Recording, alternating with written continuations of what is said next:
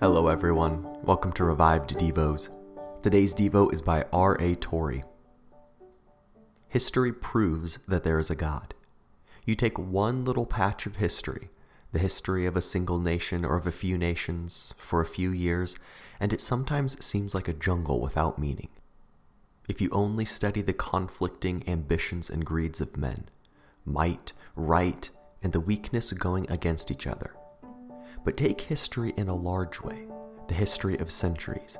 Take all history, and you will see that back of the jarring and conflicting passions, ambitions, combats, and struggles of men, there is an all-governing, all-superintending, all-shaping providence.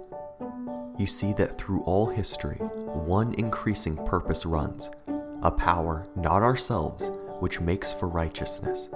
History proves that there is a God.